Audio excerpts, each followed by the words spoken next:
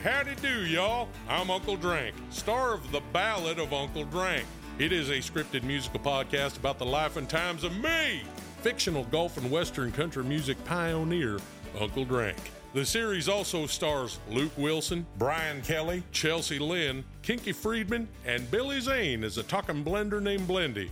You can find The Ballad of Uncle Drank on SiriusXM, Pandora, Stitcher, or wherever you get your podcasts. You're listening to Lips LA with Scott Lips. Hey, it's Scott Lips, and welcome back, friends, to another episode of Spin Magazine's Lip Service. Good to be here. Excited for today's guest.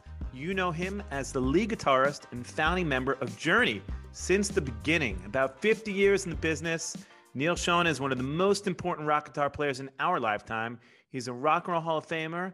As of 2017, Journey have sold about 100 million records globally and have had 25 gold and platinum albums and over 1 billion streams, making them one of the best-selling bands of all time.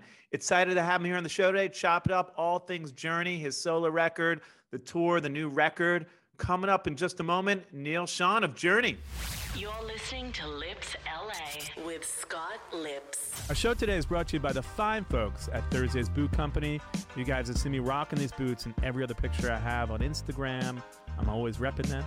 Thursday's Boots is a bootstrap startup that makes the best handcrafted boots and sells them direct to consumer at some of the lowest markups in the footwear industry. Thursday's Boots tagline is highest quality, honest prices, because they use some of the best materials like full grain leather, supple glove leather lining, and gold standard Goodyear welt construction. Thursday's Boot Company sells their boots at prices starting at just $149 with free shipping and returns. They've been featured in all the best fashion press, from Esquire to GQ to Cosmo and Vogue. More importantly, they've gotten over 20,000 five-star reviews from real customers. Thursday's Boots are perfect for people who understand quality and don't want to pay a high retail markup for great-looking pair of boots that are built to last. So check them out at Thursday's Boots on Instagram. My favorite shoes, my favorite boots. You always see me repping them. You'll love it. You're listening to Lips LA with Scott Lips. Hey, it's Scott. Welcome back to another episode of Spin Magazine's Lip Service. I'm joined today by the one, the only, Mr. Neal Schon. How are you, my friend? I'm doing well, Scott. Yourself? Doing great. Great to see you. And we were just catching up and talking about, we have a lot of mutual friends. Most importantly, I was talking about Marty Fredrickson, and Randy Jackson is a great friend. He lives in my building, believe it or not. Yeah, I was just talking to the King last night. I was talking to Randy, and he said, hey, you're going to be talking to my buddy Scott. And, I didn't know you knew Marty too, but we did, like we just talked about. I had a great experience with Marty where I actually extended my stay. I went there to write for a couple of days with him in Nashville a couple of years ago, and we came up with a slew of songs. And a lot of it was, kind of Santana based, Journey based. It was kind of like all over the place. And like you said, and knowing that you're a drummer, and he programs the shit out of drums, man. I was like, what? So I did these sort of Latin rock up-tempo songs with him that I had Greg Raleigh in mind. And he started programming like timbales, and it was off the hook. I mean, at fireworks, it was happening, Yeah, he's and incredible. then the guy sings his ass off. It was great. He's amazing. And we can't forget, like we talked about, our great friend Randy Jackson, one of the greatest guys ever. So me and Randy talk Journey constantly. And, I want to talk to you about what's going on. Obviously, the new record just dropped, or is dropping, I believe, in like a week. By the time this show comes out, I think the record's going to be out, I think July 7th or 8th. It drops on the 8th, yeah. On the 8th, okay. There's so much to get into. Your history with Journey, obviously 100 million records sold, an incredible career, one of the greatest guitar players of all time. And yeah, so much that I want to talk to you about. So let's start up by saying, actually, I had the pleasure of seeing you with Def Leppard. I think it was maybe, 3 or 4 years ago? Yeah. Incredible show, an incredible catalog of hits. A lot of new Journey fans there, you think, when you did that tour with Def Leppard? I don't think so, man. No? I was wondering because, it'd been a long time since we'd been back in stadiums. And that's when I was starting to know how much bigger the band was and had been for the past decade before that, where we were stuck in sheds, Yeah. It's like I said, well, it's going to be, I can pretty much tell when you get on stage and you start playing a song like lights or something, you know, where the place is going to light up. And man, it was like the height of the 80s all over again. And it was like our audience as much as Def Leppard's. And so now we just experienced that again, you know, after moving to AEG. I moved away. I got rid of management, managing myself now, Amazing. you know, and went to AEG, and they stuck us back in arenas, and we're selling out arenas immediately. Incredible. And so, you know, they're going, wow, we thought you guys would do good. We didn't know you'd do this good. And now, you know, we got the right in front house mixer that is making us sound like a record every night. And so I'm like getting so bold to say that I would love to put more money into our website and hook it up to our YouTube channel and really start, you know, diving into our catalog and playing a lot more different stuff every night and letting people have it for free like the Grateful Dead did. Because I think Journey, actually, a lot of people don't know it, but I do, that we're one of the greatest jam bands ever when given the opportunity to do that and stretch out. No question. I don't want to talk about that. Initially, the band started out that way, but take me back to the very beginning. The show is a bit of a brief history of your life. Talk about how you grew up. I think you grew up in Oklahoma, right? Well, no, I was born in an Air Force base. Never really grew up there. My father was a leader of the big band there, and my mother was a singer, and that's where they met when I was a twinkle in his eye. I was born in the Air Force Base. They left at that point. We moved back east. I lived in New Jersey with them, a little tiny house, and played in that neighborhood with the kids there till I was about 6. And then we moved out to the West Coast and moved down south of San Francisco to Hollister, where my mother's mother was from, my grandmother, and a lot of her brothers and sisters and my cousins. They had a huge Italian family down there. And so I grew up down there. And you know, before I started playing guitar, one of my cousins, you know, that I hung out with was playing guitar. He was in this Paul Revere and the Raiders Cologne band, playing in a roller skating rink on Friday nights. And I was with my other cousins roller skating around. I wasn't playing guitar yet or anything, but I got curious and I said, show me something on the guitar. And he showed me Gloria and Louie Louie. That was it. Then I was hooked after that. That was it. But early on, you got into blues, obviously. I mean, a lot of your background, Page, Clapton, Beck, you know, B.B. King. Talk about a little bit how, you know, the first, besides your cousin, when you first got into music, what really was, you know, the thing that sort of, you know, you knew that was a life determined for you? The blues, yeah, the blues I really got like immediately once I, you know, was so attracted to it. And you know, it was like Albert King, B.B. King, Michael Bloomfield. And I was listening to a lot of different genres, but the blues was the first thing that really hit me, that made me, you know, want to play. I felt like it was such an expressive side of guitar. It was almost like if I could sing that well, you know, it's like singing through the guitar, and it's true, you know, pure emotion through guitar.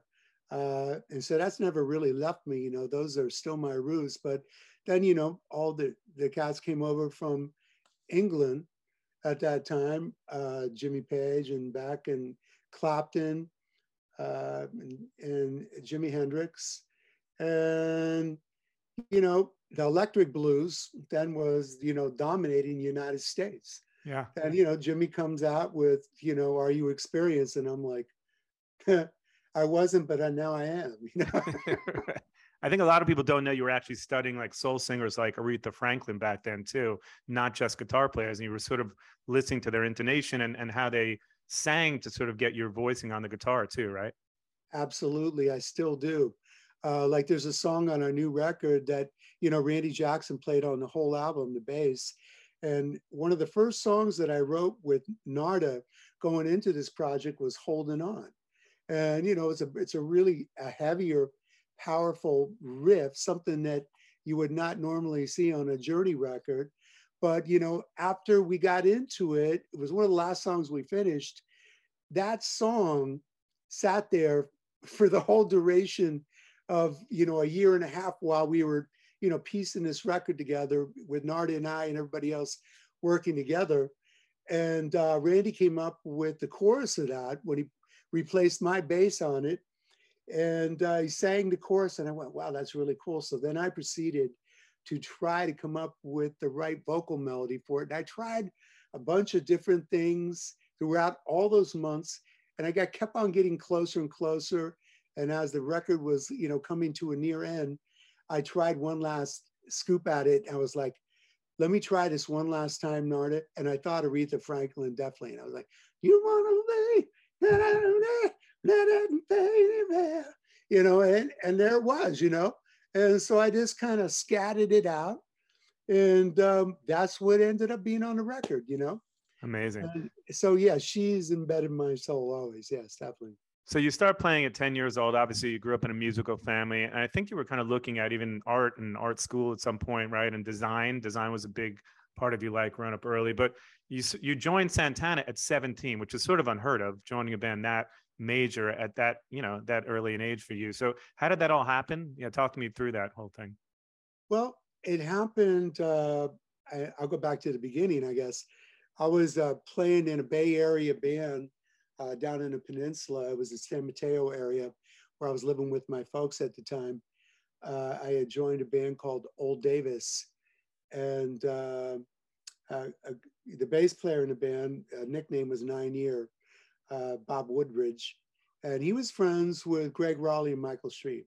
So we were playing at a club down in Palo Alto called the Poppycock, and I guess he invited them down to come check us out.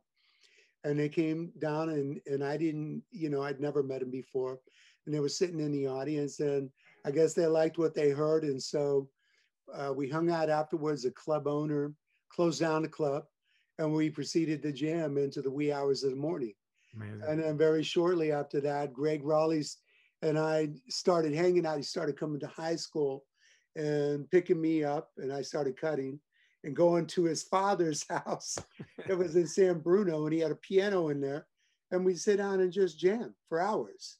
And then that just kind of, it kept on moving forward. I kept hanging with all these people, and at the time, I had met a gentleman by the name of Jackie Villanueva. Him and his brother, John, worked in the Santana Road Crew. And I was recording in a studio down in San Mateo.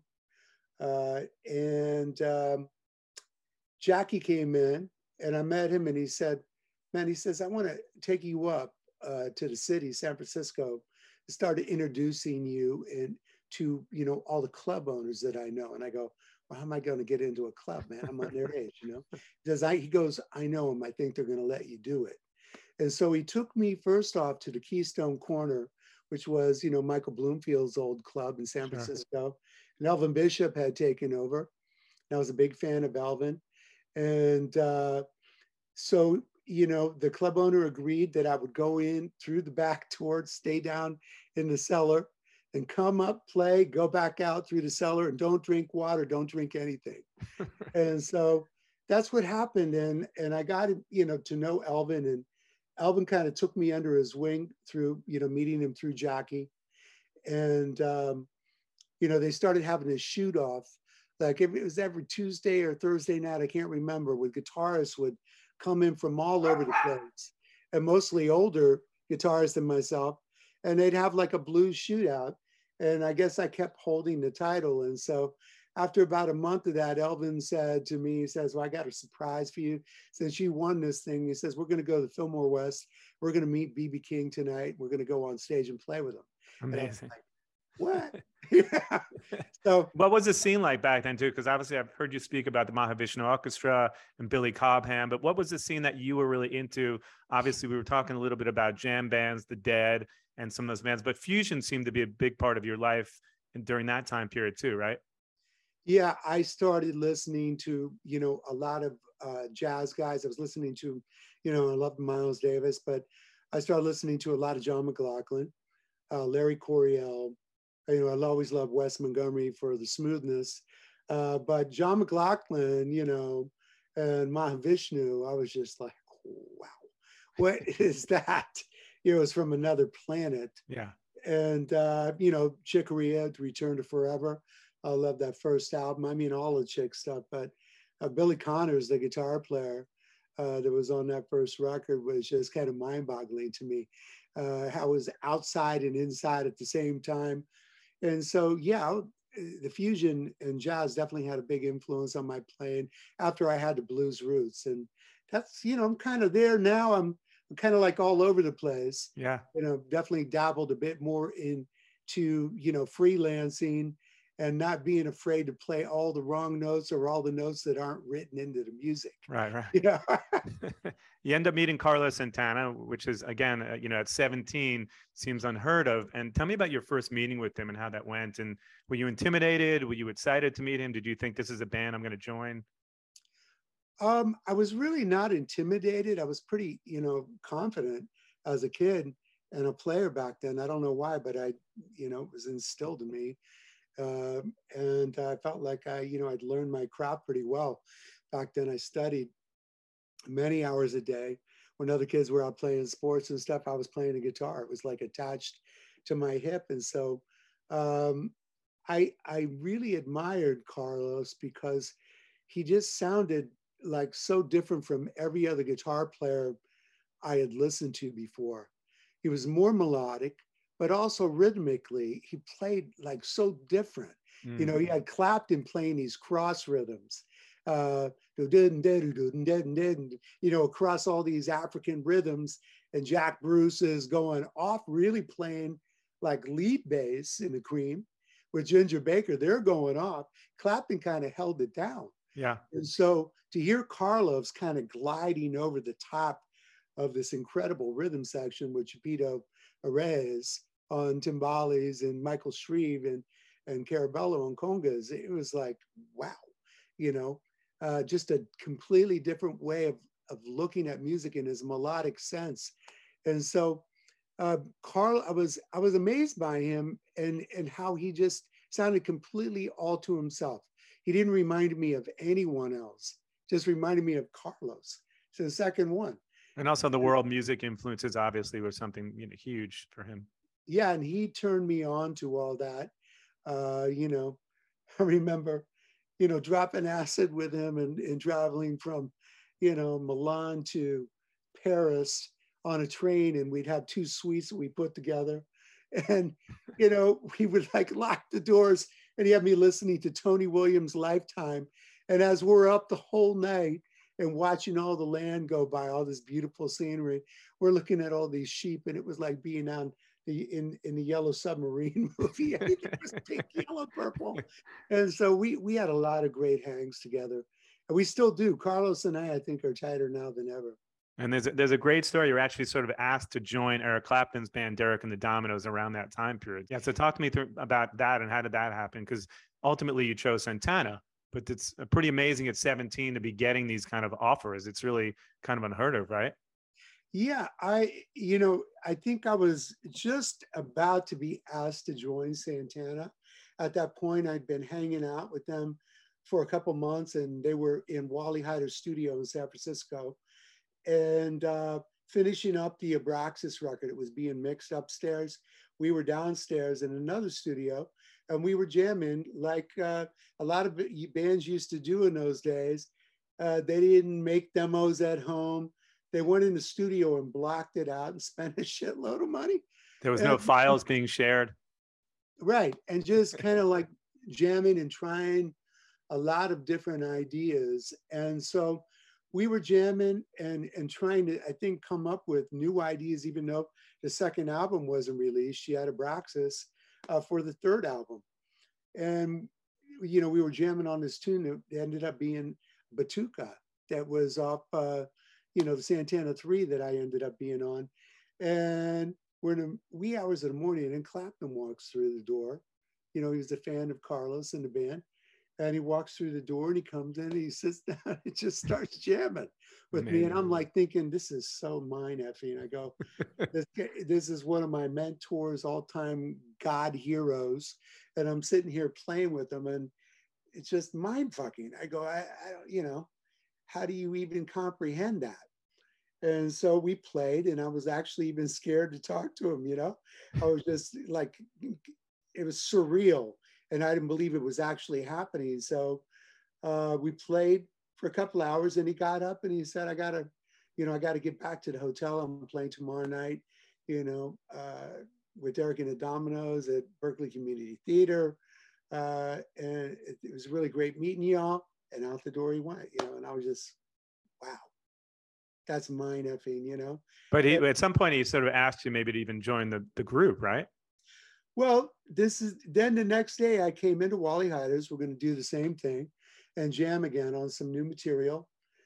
And there was a note left with the secretary at the front, left from Eric, and that he wanted me to go over if I could get over there to sit in with him. And I didn't have a card, didn't have a license yet. And so I talked someone into taking me over there and managed to get over there, brought my guitar, knocked on the backstage door and they answered. I went in and met him and he goes, oh, great, you made it. And he said, well, what songs would you like to play? I said, I'd like to introduce you and have you come on stage. I said, well, I like to play them all. And he kind of laughed, but I knew them all because I studied them, Yeah, of course. So I wasn't trying to be a smart ass. I was just like, I'll play any of them basically is what I was saying. And so he laughed and he said, I'll tell you what, he says, I'm going to go on stage and I'll play like 7 or 8 of our tunes. And then I'm going to introduce you as a good friend. And you just come on. And they had an amp set up for me. And he did. He introduced me and I proceeded to play the whole rest of the show. Incredible. And I guess he liked what he heard because he kept on letting me take a lot of solos that night. And I think, I stuck a little fire under him too, because he started playing really, really good. And then after the show, he asked me to go back to the hotel with him. And so we jumped in the station wagon that we had, went back to the hotel, and we're hanging out to the wee hours of the morning and just talking about music in general. And he was asking me, he was curious to who I listened to.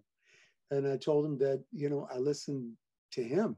And, he was one of the main guys that I listened to, and he didn't believe me. And so he had acoustic guitar sitting there and I go, well, I'll show you. And so I said, I learned your stuff note for note off the record. I had a record player in my bedroom and I kind of slept with it on. Even when I was sleeping, I'd pull the arm up and let it go over and over and over. So, and actually that works, man. I found out with Jimmy and him, by listening while you're sleeping, you're actually learning and you're getting more familiar with stuff, even though you're sleeping. And so I played him note for note, Wheels of Fire, Crossroads. And he went, well, fuck me. He's like, he is like, I can't believe that. He goes, well, I think you're taking it further than I did. And I go, no, I don't think so, Eric. I think that I just, learned what you did. And, you're the guy that made it up, man.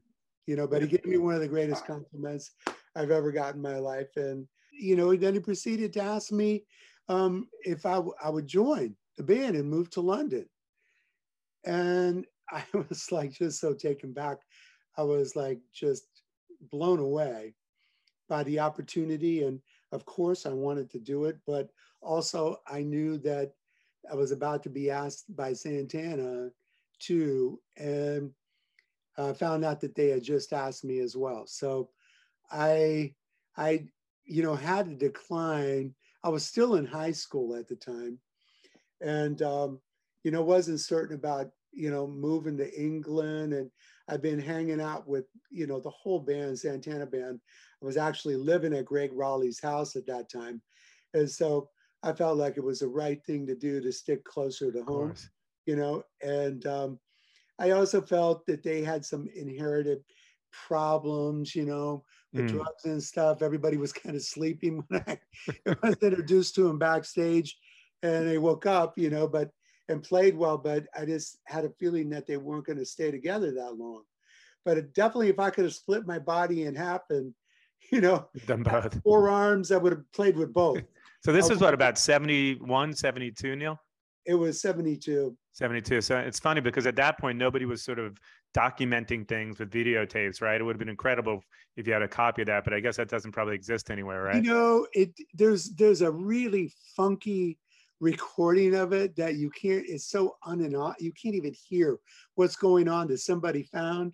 And it's so bad that I can't even tell if it's me playing, if it's real, but not even one picture, man. It was before cell phones, you know? Yeah. And I was like, I wish I had just one picture.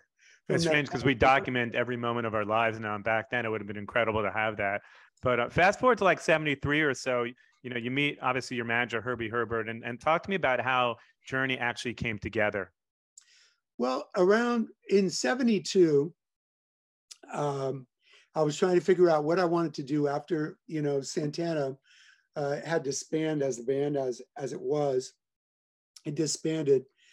And I was playing with Greg Errico from Sly and Family Stone and Larry Graham, the bass player. And we had put together like a power trio that we were doing that was really funky and heavy, you know. And I had really high hopes for it. We're starting to compile some material. And then Larry got cold feet at the last minute and wanted to do more of a straightforward R&B funk thing that became, you know, Graham Central Station. And so I played along with it and was hanging in Oakland for a while with Larry and Freddie Stone and learning how to play funk, which I had never really dug into before. And learning a lot really quickly, hanging out in some cool clubs over there with those guys.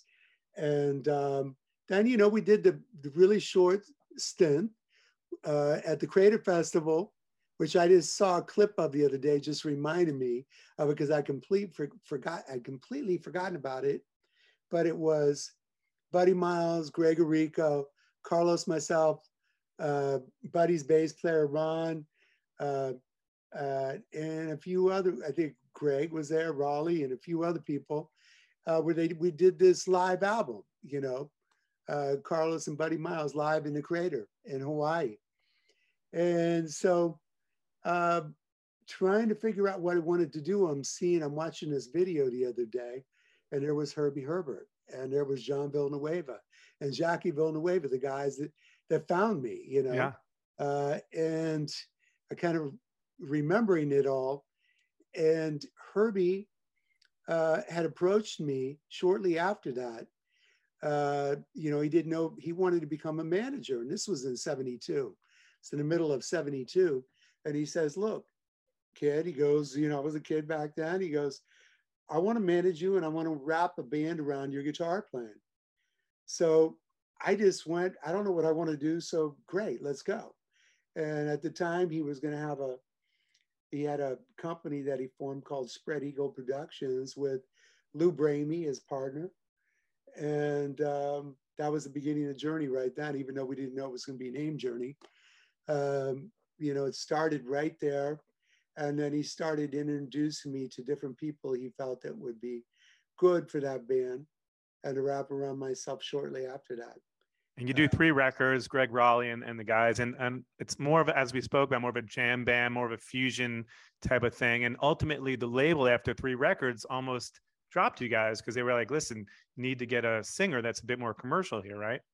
Right. They were very frustrated with the fact that, you know, we weren't making radio hits, even though we were, you know, attaining a huge underground audience. You know, I mean, it was like we played, man, with everyone from Cheech and Chong to Leonard Skinner, and I kid you not.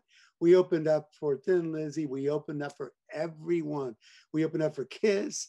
We opened up for everyone that known under the sun. And, you know, the audience was always so, you know, we opened up for Mahavishnu Orchestra, did well with that audience, for obvious reasons. But until we met Leonard Skinner and they took us under their wing and we started playing in front of big crowds pre-Steve Perry, and we started getting 3 encores in front of them because it was a guitar, drum-based jam audience. you know, things started really opening up. And so when you go back in the interviews where Greg and I were not so sure about making this new decision of adding a new lead singer, is because we knew that we were just on the brink of, you know, doing something big. Yeah. What we started. And so then unfortunately, you know, the catastrophe with Skinnerton, the plane, you know, went down, and that was over. And it was such a loss to everyone, man, everybody that loved them. And at that point, we just took Herbie's advice, which ended up being really great advice.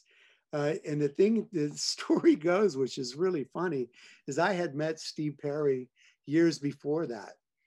And I didn't know, you know, what he sounded like, but he had approached me a couple times before when we were in the beginning, you know, when we were playing as the four of us in Journey in the little clubs down in LA.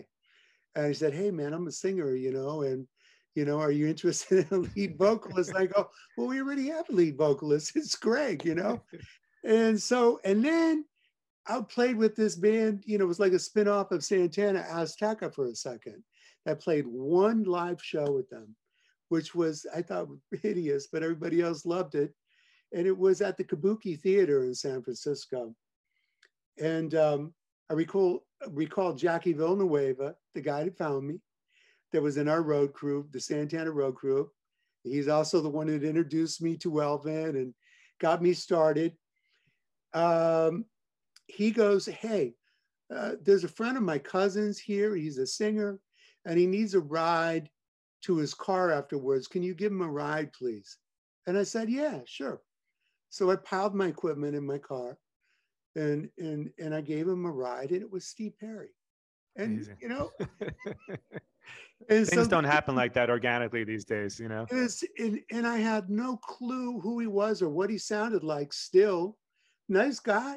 I just, you know, it didn't click. You know, it didn't click for me ever to go, hey, do you have anything I can listen to or anything like that? But I had met him, you know, a couple of times before, years before.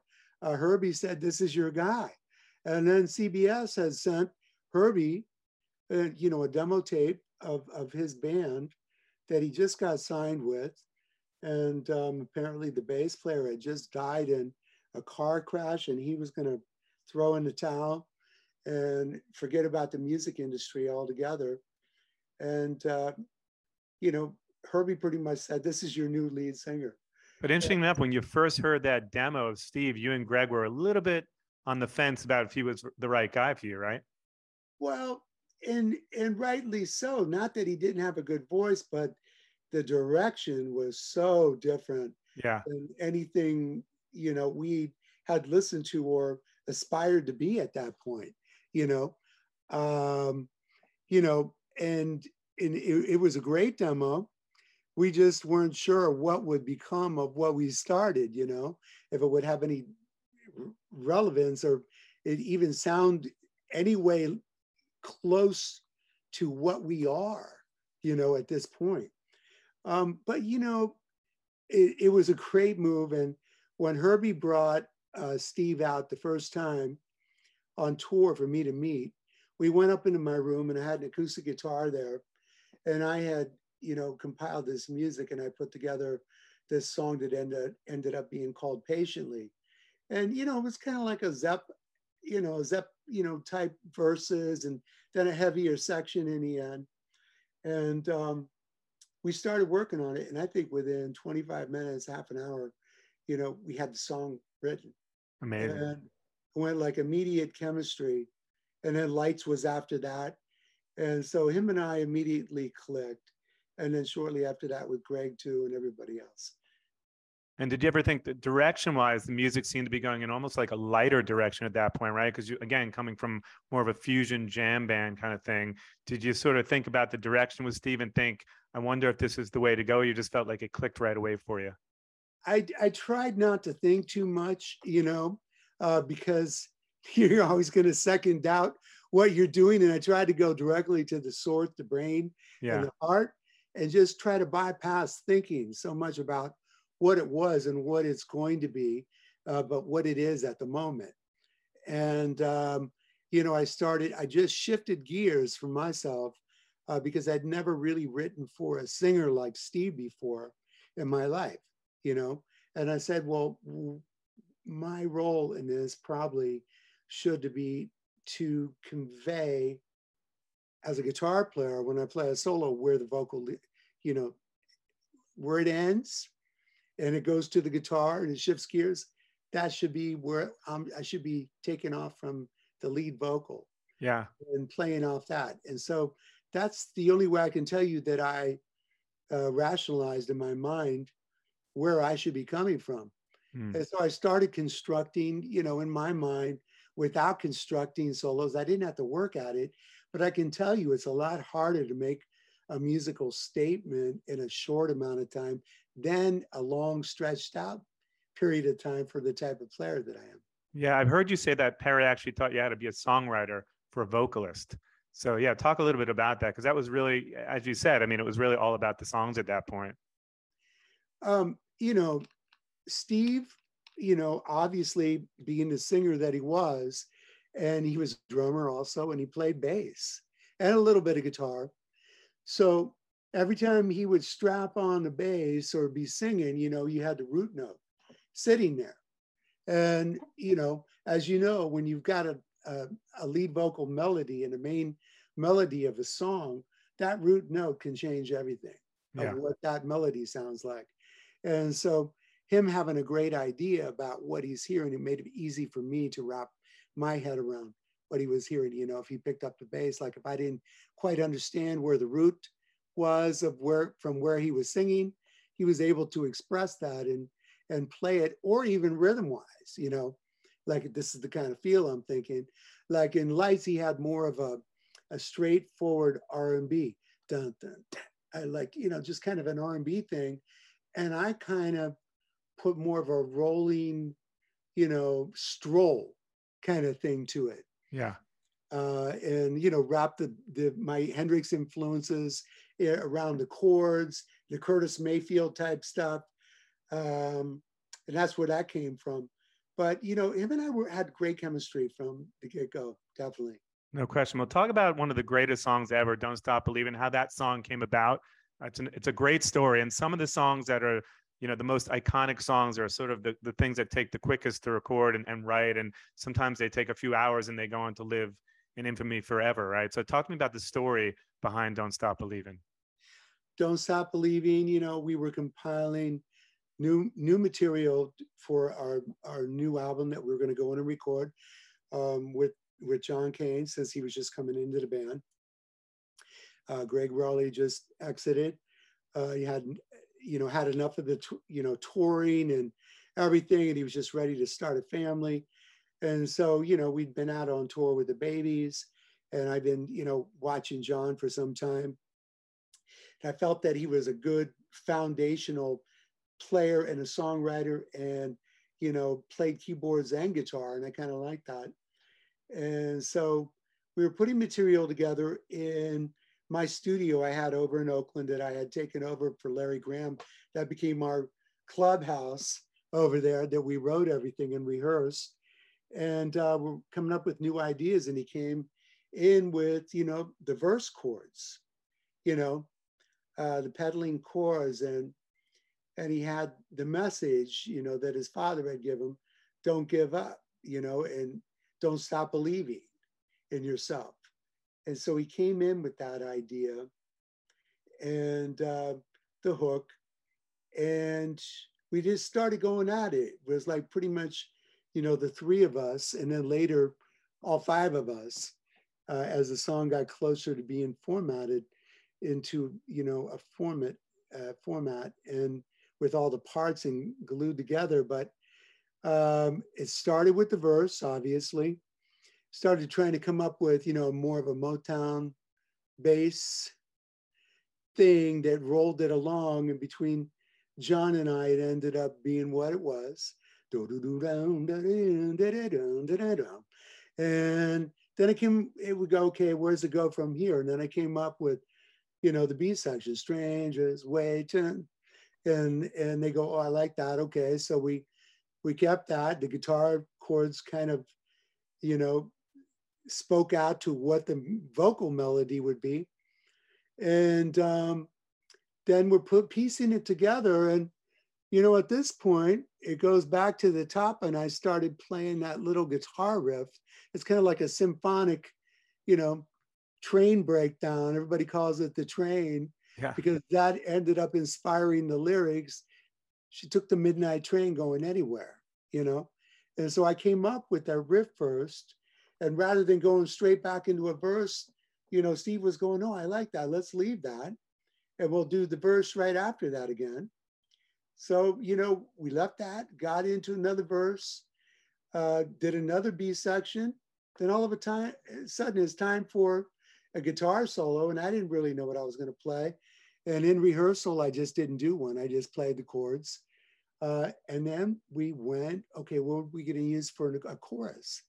So we went, used the verse chords, sang a completely different melody that Steve came up with and John over the end.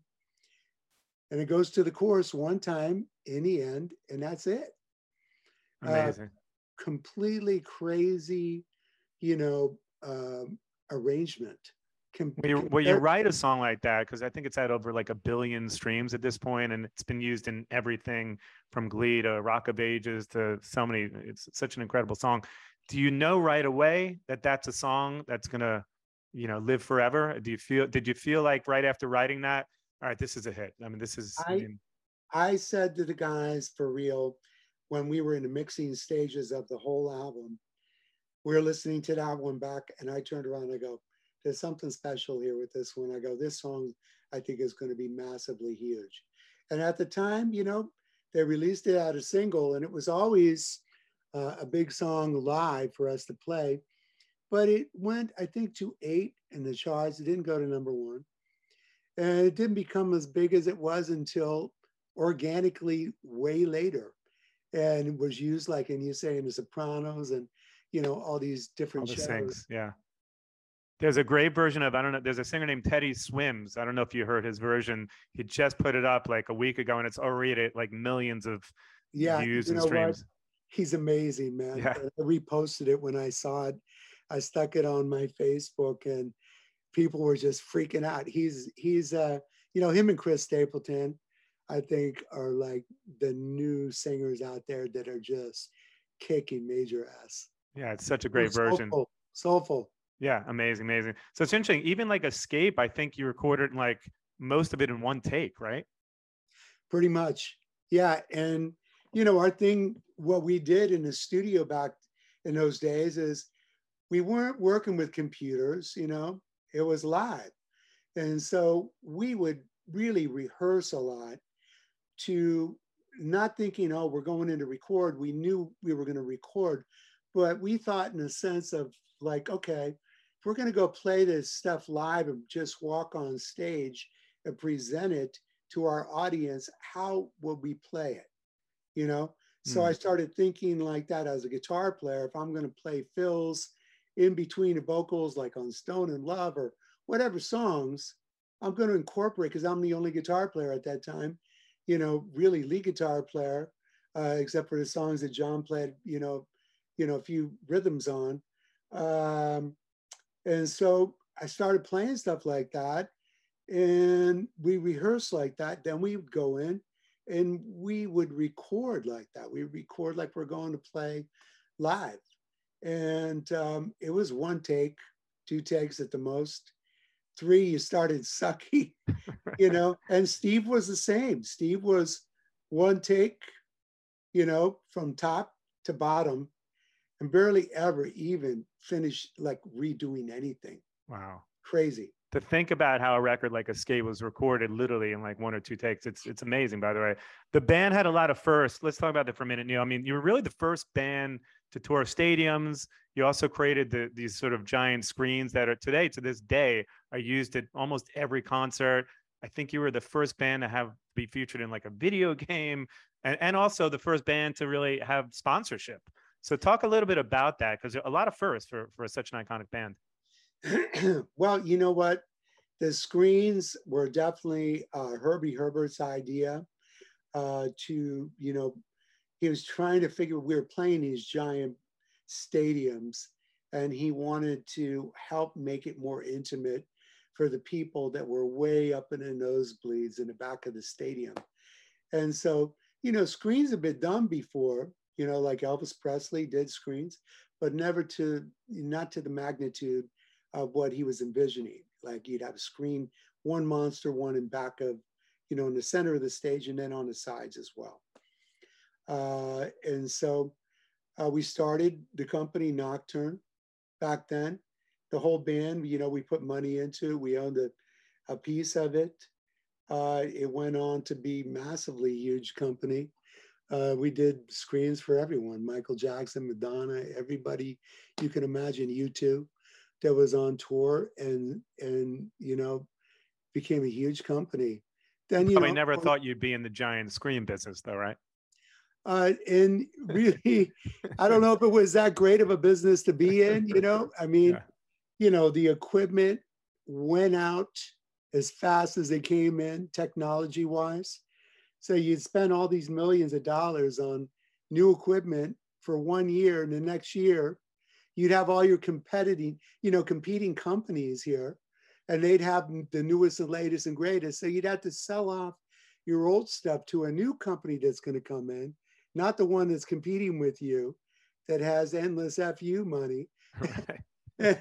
And so it was, you know, like the bigger the company became, the more money you took in, the more money you had to spend to, you know, bring it up to par, you know, with technology. And so everybody wanted out. I stayed in longer than everyone else and ended up paying pretty well in the end when we ended up selling it.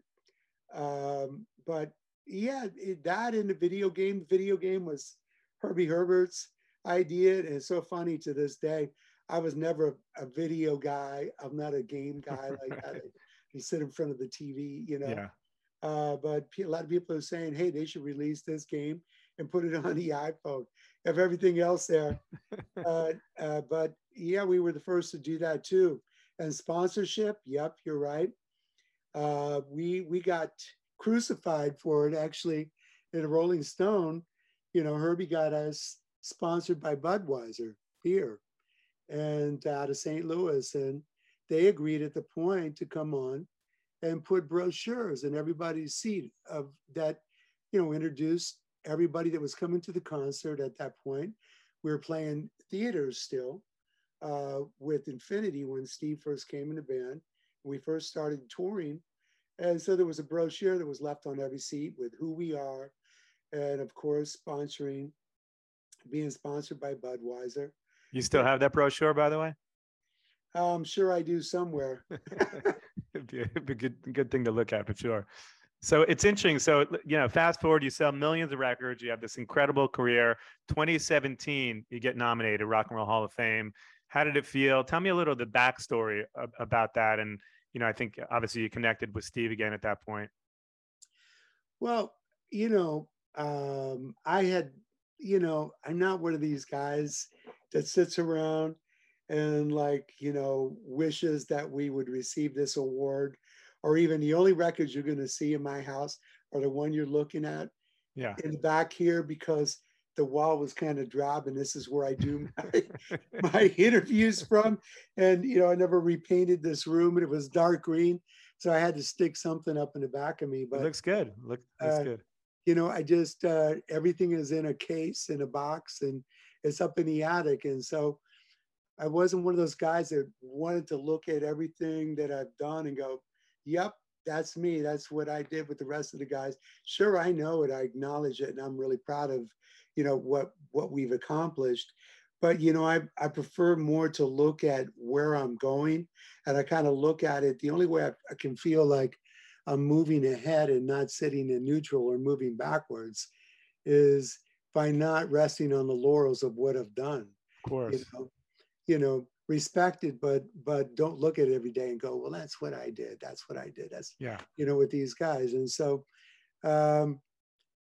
you know, it was really for it to happen, I was like kind of blown away after, being, upward and nominated, I think, for 2 decades and never getting it.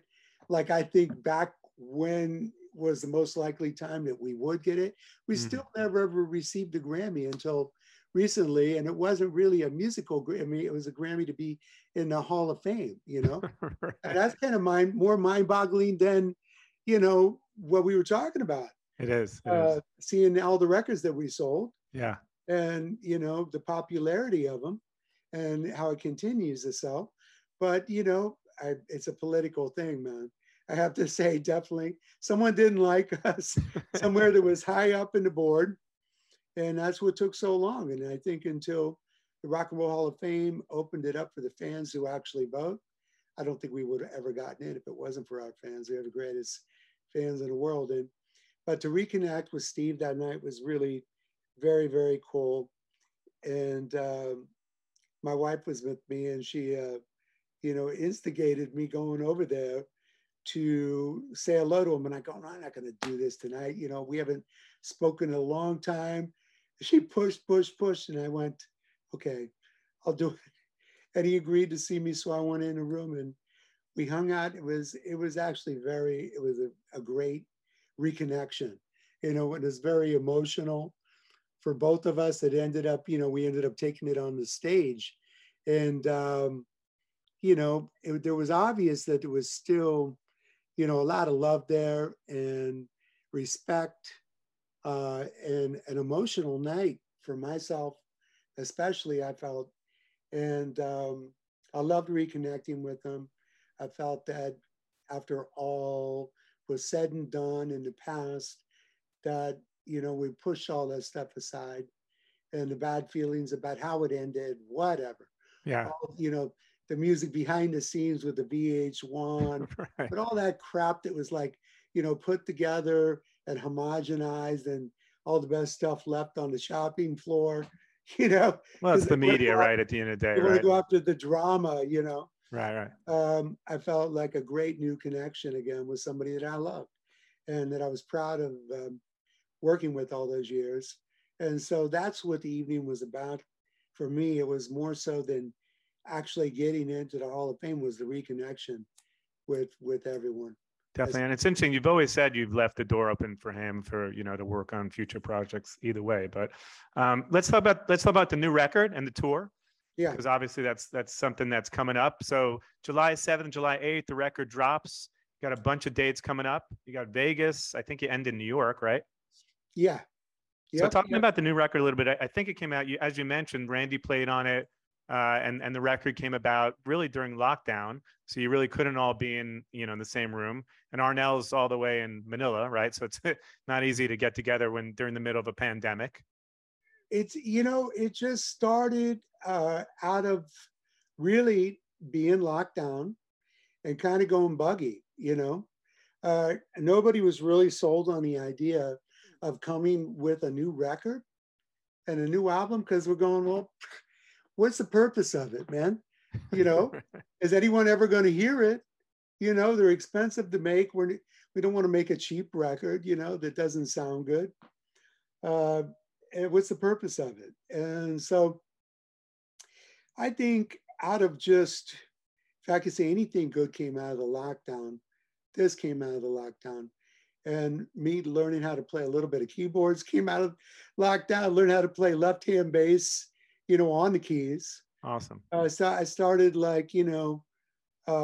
recording loops from keyboards, like a cool, chord keyboard that had some great drum loops in it, and recording a lot of my ideas so I could work off them, which a lot of them turned into Journey songs, and I'd never really written, that much from keyboards at all.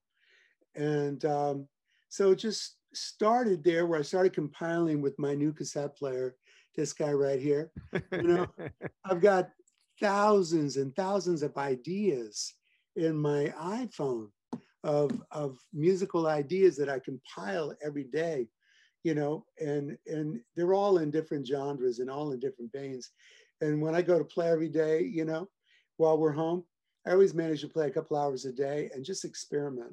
some of the days it comes out to be really wild stuff like Miles Davis and very, progressive and avant-garde. And some days it's funky, some days it's hard rock, some, it's just I kind of play whatever the mood was. And so when I suggested to the guys, I said, I want to work. This is after our lawsuit. We're going to, get a new rhythm section here. And I suggested Narada Michael Walton and Randy Jackson because I had just worked with Narada on my solo record, Universe, and had a great experience with him as a writer, producer, and a drummer. And so I started working with him, because we live very close to one another, and he's got his studio here. And he was the one person that I could get together during this lockdown. We could be in a room together, playing together. And, I've made quite a few records like that, going back to my first solo records I did with Jan Hammer. And Jan playing drums, and he's a badass drummer. Yeah. And not knowing that, getting together with him upstate New York when I first wanted to play with him, we started writing together, and I was playing guitar and he's playing drums. So we'd like arrange the stuff, lay it down like that, then later put the bass on, and started building. Well, I just took that same format and started laying down all the ideas with Narada. Then I started putting the bass on. Sometimes I put some keys on. Then I go out and start singing on stuff, singing melodies that I was hearing, laying down harmony parts that I was hearing with Narada. We sort of compiled everything like that. And then I would shoot it off to Jonathan, and Jonathan would finish up the lyrics. Sometimes, come with, newer vocal ideas. And we started working like that. I'd shoot off, my ideas to Randy. Randy would replace my bass parts and kick my ass. But, it was a fun way to make a record. I mean, because we weren't working just within the confines of a computer. It was us, actually in a room. That's why I really believe this album is one of the best records we've ever made, man. Yeah. Some people will say, well, sonically, I don't think it's like clean enough. It ain't this, it ain't that. No, you know what? I think it sounds perfect for what it is, because it's like what we sound like live with a bit of polish on it. The Bee Gees are doubled and quadrupled sometimes to sound like, records do, but there's some rough edges in it. There's not too many guitars, and it sounds like we sound like in arena or in a stadium. Sounds great. I love Let It Rain, by the way. It's such a heavy tune, such a great song. Yeah, and that's a great song to bring up of where it came from. Yeah. Narada was so cool to work with, in a sense, for me, to where, so many people like songwriters that think melody, think nothing about anything but melody and lyrics. And they work within the confines of a computer. And they go, no, that part doesn't fit, man. That's not, you're going to lose people on the radio. You're already chopping off your legs, your arms, everything, as a way I feel, because, that's not how real music is written, to me. And that's not where the actual heart and soul of the music lives. It lives with guitar and drums, man. And that's where I come from as a guitar player, and being a frustrated drummer myself. I hear drums in my head as vividly as I hear guitar, and if I can't get something out of Dean, I can emulate it and get somebody to play it. And so, the thing with working with Narada is that, as a producer and co-producing it with him, he never went, well, let's go back to what we did yesterday. We just kind of moved on every day. He said, well, what do you feel like doing today? And he goes, well, what do you feel like doing? And I said, well, I have this riff, that I was messing around with a whammy pedal that I never play through at home. Now, kind of reminds me of Chaka Khan, and Rufus. And I go a little Hendrix and Prince and Sly and Larry, and I've got this thing in my head that I think would be really heavy and funky and could be like a new, a whole new chapter for Journey, something that we've never done before. He says, well, let's go play it. So we started jamming. That's one take what's on the album. And my solo is a live solo.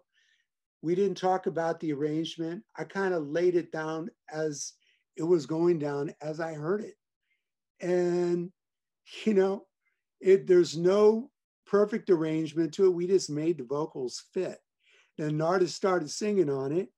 And he goes, well, I like this. And we worked on it little by little. And we kind of just put it away. And then, came time to demo it up a little more before we sent it to anyone. And we worked on the vocals a little more before we sent it out to John and for him to finish the lyrics on it. And I played the bass, and I did my best Jack Bruce impersonation of what I thought Randy would sound like playing it, and sent it to Randy. And then, Randy, like I said, just came in, he grabbed all of my stuff and just kicked ass on it. And, a song was just born like out of nowhere. And it wasn't about talking about it or thinking about it. It was just about living it in the moment and actually just playing, two guys playing in the studio, like old school style. And so that's where that song came from. And, Arnel loves this new direction, that and Holding On and Come Away With Me and All Day and All Night, those 4 songs right there. Had we just come with one of those songs on this new album, there's more familiar sounding stuff on all the 15 tracks on the album. But had we only come with one of those, I felt like we would have lost everybody, What is that? But the fact that we came with 4 new ones that are in that kind of the same kind of realm and the vein, it shows that there's a whole new chapter to Journey, that's funkier and soulful. Yeah. Definitely excited to hear the record. I mean, as I said, it drops around the time of this podcast, and the tour kicks off July 15th, Resort Worlds in Vegas. You excited for the tour? Absolutely. Resort World is a new place that we're excited to play. I hear it's like just, phenomenal sounding and state of the art as far as a facility, which, so far I found at AEG, there's nothing AEG does half-ass. Yeah. We're never going to play another shed, another little shithole. All their facilities are just top-notch sound-wise, and they're just what an upgrade. And I'm thrilled to be working with them. And we're doing it with orchestra again. The thing that's cool is we've done one other orchestral. Well, actually, we've done 2 orchestra shows in our lifetime. One was at the Hollywood Bowl that never got released because the then management never worked out the deal with the Hollywood Bowl that was acceptable. But we did play about a 3-hour show or 2.5-hour show that encompassed a lot more of our material from the earlier days, like from Infinity. So there's a lot of songs off Infinity on there, like Open the Door, Winds of March, a lot of cool stuff that's very musical that lended itself really greatly to an orchestra. Even stuff like City of Hope that was off, our album with Arnel. Yeah. And orchestra. The rock stuff to me that never got heard was better than the obvious ballads that you go, well, it already sounds kind of orchestrated stuff with the French horns and the bass trombones and, cellos, and a more beefier side of the orchestration shines in these songs. And so we're going to get to play all that stuff. We're also going to be playing 3 or 4 new tracks from the new album. Because it's in conjunction. Also, we've got like contest winners that are going to be flown in from BMG and Frontiers, 2 labels that are doing this album for us. And it should be a great time, man. Do you have a favorite Journey song to play after all these years? You know what? I always go to Lights. And, I'm a rocker. I like rocking. I know you're a rocker. Yeah. As a drummer. But I love the connection with the audience. And that song has become such a staple with the band, and an epic song with the whole audience like lighting up and just singing it too. Singing it, the whole audience. Like there's a clip on YouTube right now of a gig we did earlier this year at the Houston Rodeo, and we sold it out on the night that we played in Seconds Flat. And I've never played this gig before, and I'm like thinking we're playing a rodeo. I go, what the fuck is that going to be about? And so we show up and we play it, and it was 72,000 people. Incredible. Like showed me again our strength of how big we are getting outside of the sheds, you know, and we, you know, newly taking over our merch and actually just getting our trademarks in place.